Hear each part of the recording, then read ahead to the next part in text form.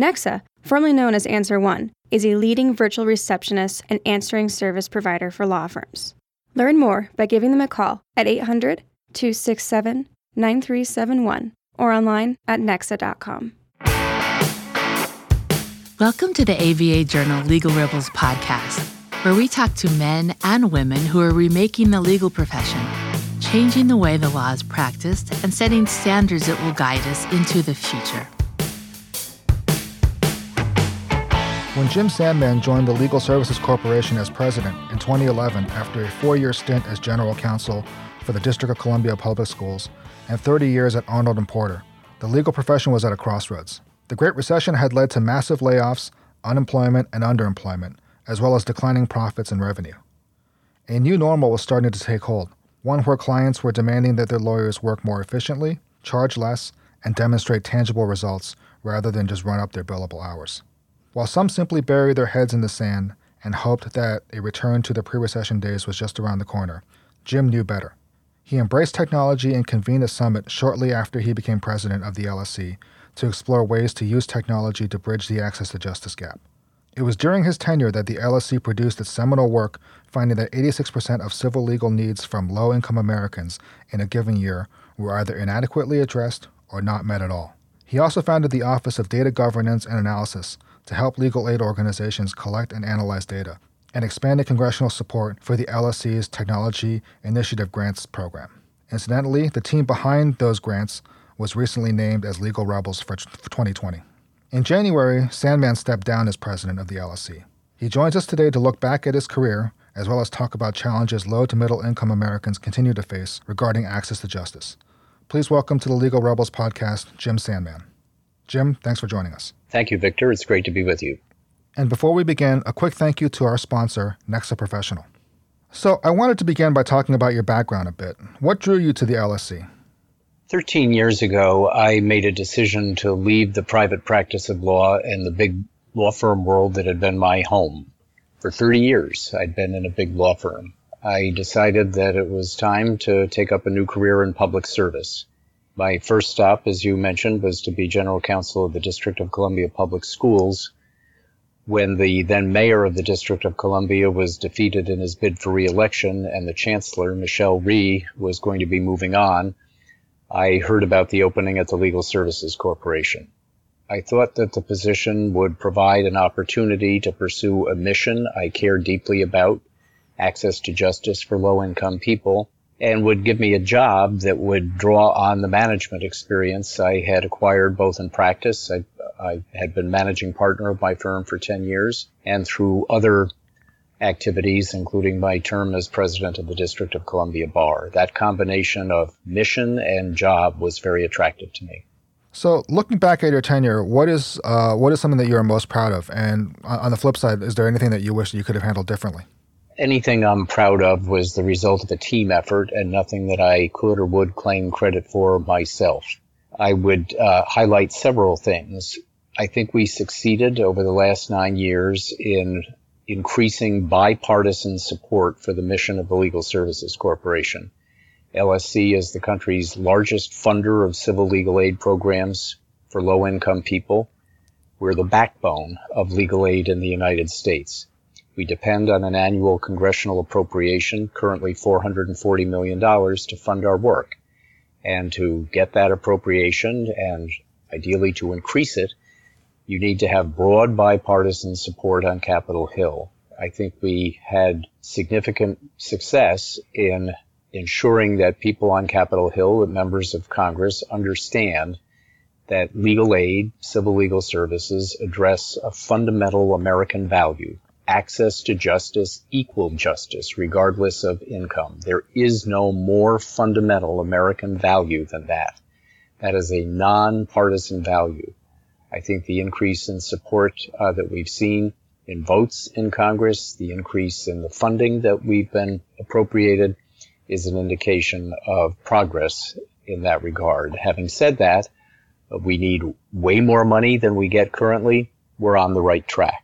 I think that LSC's efforts in technology made substantial progress over the past 9 years. As you mentioned, we convened a summit in 2 segments in 2012 and 2013, focused on exploring the potential for technology to move the United States toward providing some form of effective assistance to 100% of people with an essential civil legal need. That language was chosen very carefully. Some form of effective assistance for 100% of people with an essential civil legal need.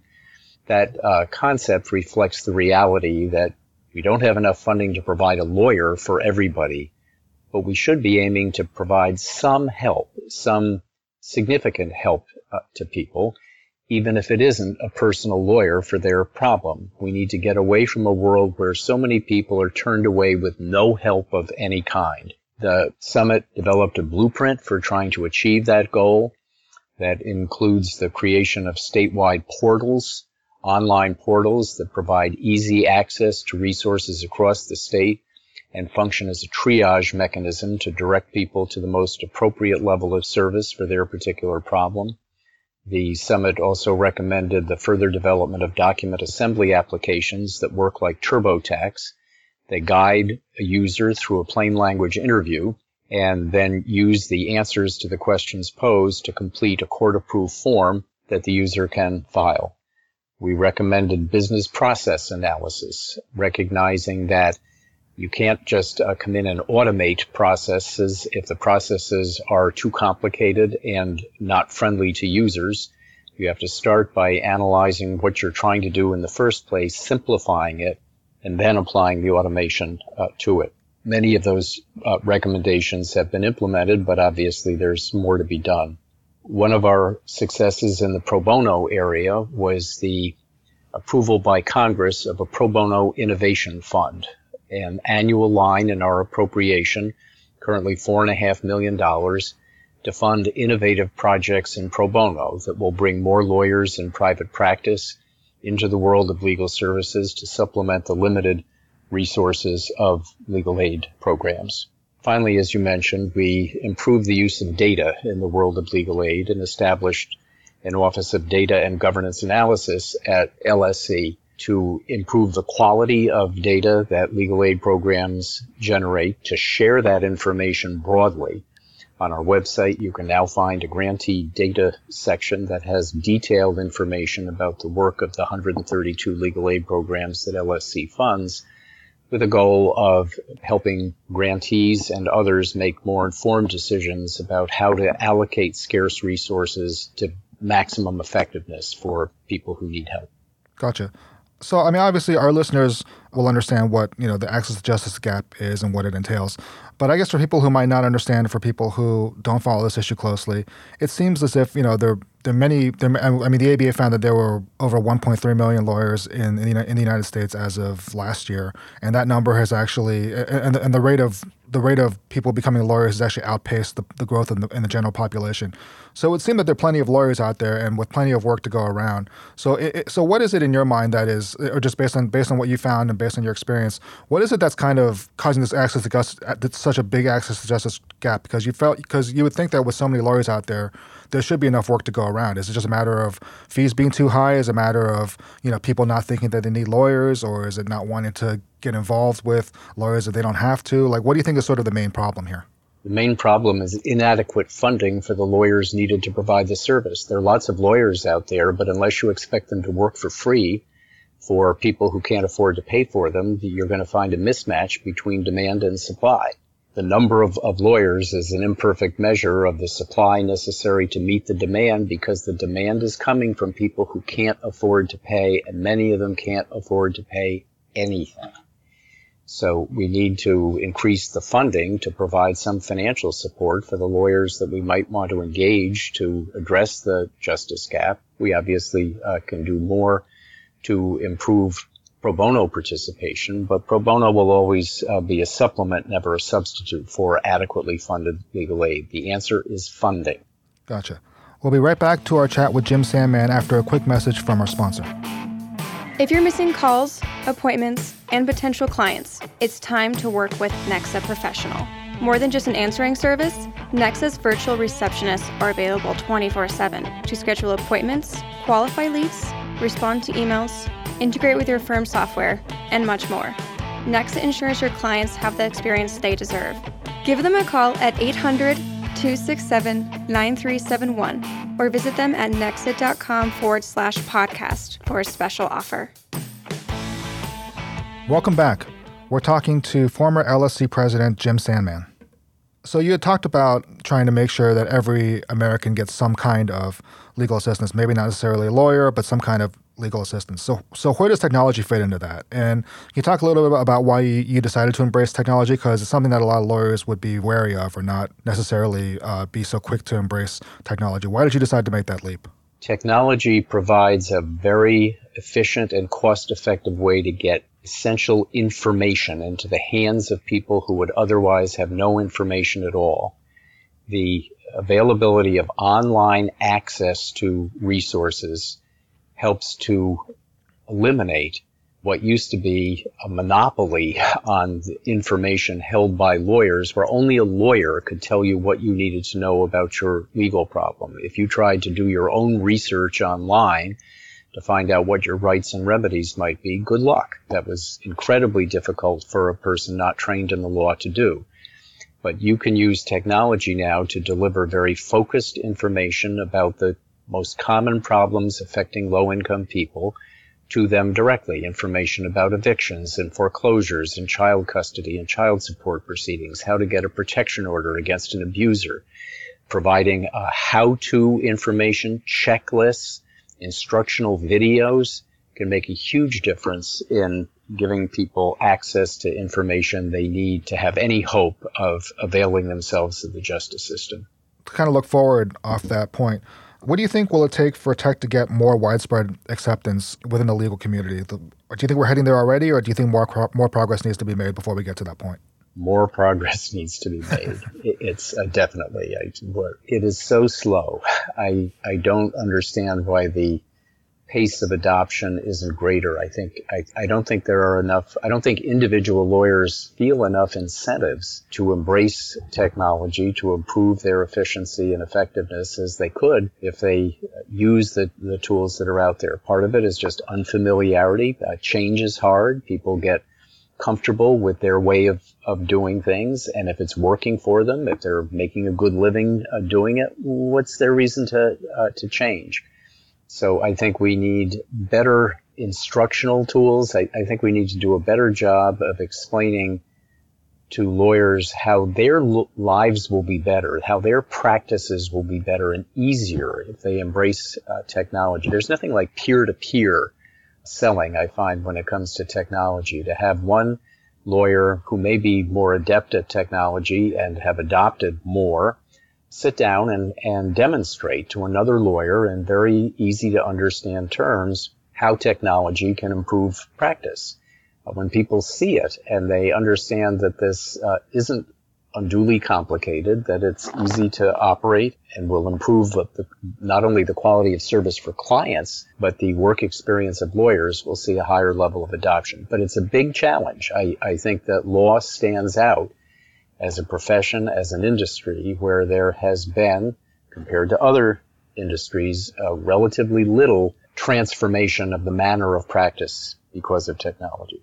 Let me throw you a hypothetical. I mean, lawyers love hypotheticals, obviously. So if I were a newly minted JD graduate who, was just about to, or was just thinking about what they're going to do after graduating from law school, so I guess I'm in the process of getting my JD then. What would you recommend for my career path if my main goal was to try to help address the access to justice gap and to represent people who can't afford access to legal help or things along those lines? Would you recommend that I try to work on my skill set to try to go to a big firm or go get trial experience with a public interest firm? Or would you recommend that I have a technology background so that I can try to come up with ways to bridge the gap that way? What do you think would be the best path going forward for someone like me if I wanted to do that? I don't think there's a single best path. It depends on the circumstances of the individual lawyer starting out in practice. Many lawyers starting out in practice have huge educational debt, and they have to be concerned, and legitimately so, with earning a living at a level that will allow them to reduce their debt.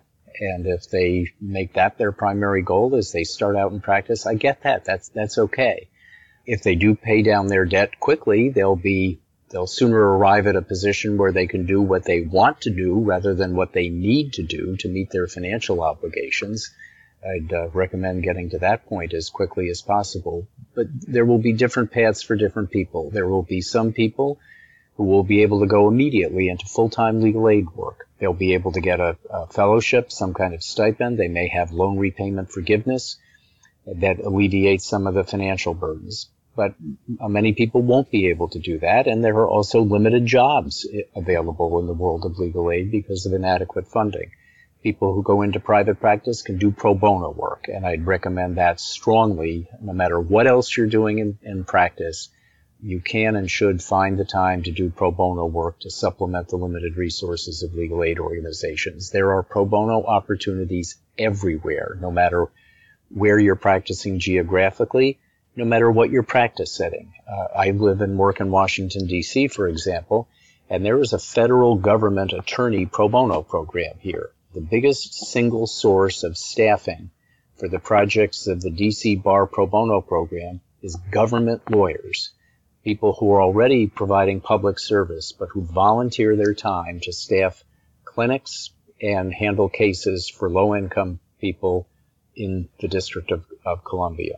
Or you could do what I did. I worked in private practice for 30 years, and then I am now in the 13th year of a second career in public service. A career is long. You have opportunities to help out in different ways at different points in your career. And I came into it full-time relatively late in my career, but I've been doing it full-time for some time now. So keep an open mind. I would never attempt to tell any person, here's how you need to start your career and here's what you can do right now today to begin to narrow the justice gap. The short answer to your question is all of the above. All right, great. And looking forward, obviously some state bars now are starting to experiment with having non-JDs provide legal advice in limited and regulated instances. Meanwhile, others have called for more radical changes, including eliminating unlawful practice of law regulations and the ban on non-lawyer ownership of law firms. What do you think the future will look like? I mean, do you think those things are really possible, and will they do a lot to try to bridge this access to justice gap, or do you think there's still a lot of fighting and a lot of struggle that has to go before these kind of things are even a possibility? The sooner the better. I think we need to do all of those things and do them as quickly as possible.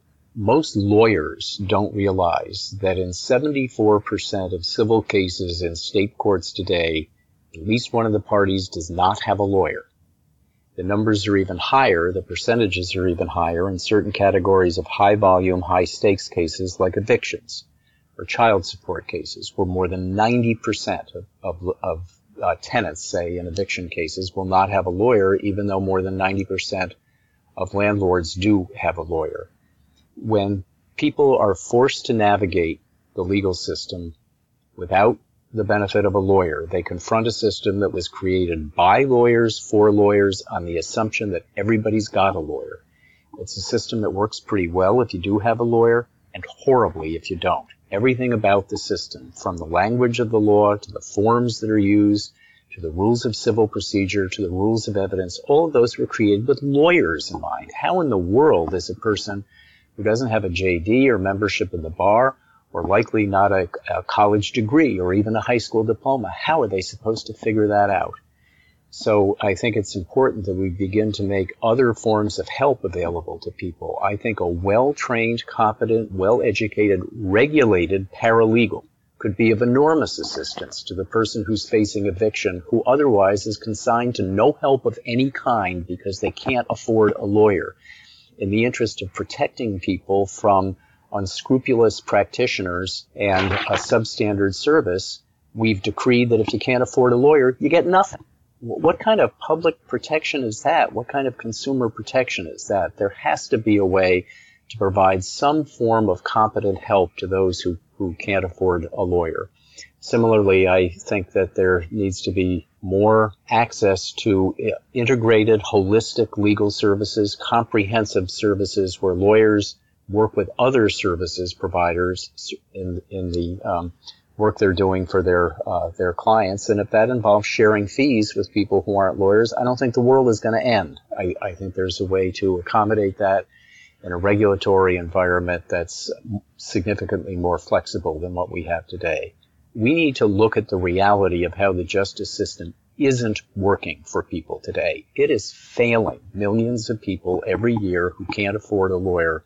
We have to do better. Now that you stepped down from your position as LSC president, what do you plan on doing with your time, and do you plan to continue to speak out about increasing access to justice for Americans? I plan to take on a full-time position with a law school that would give me a platform to continue to address issues of access to justice, to speak and to advocate, to address issues like regulatory reform in the legal profession, like those that we just discussed. I plan to remain very active, just in a different forum. You have not heard the end of me. Great. Well, those were all the questions that I had. Thank you for joining us today, Jim. I really appreciate it. Thank you for having me, Victor. And congrats again on an outstanding career as LSC president. We look forward to seeing what your next act will be. Thank you. This has been the Legal Rebels podcast. My name is Victor Lee, signing out. If you'd like more information about today's show, please visit LegalRebels.com, LegalTalkNetwork.com, subscribe via iTunes and RSS, find both the ABA Journal and Legal Talk Network on Twitter, Facebook, and LinkedIn, or download the free apps from ABA Journal and Legal Talk Network in Google Play and iTunes. The views expressed by the participants of this program are their own and do not represent the views of, nor are they endorsed by, Legal Talk Network, its officers, directors, employees, agents, representatives, shareholders, and subsidiaries. None of the content should be considered legal advice. As always, consult a lawyer.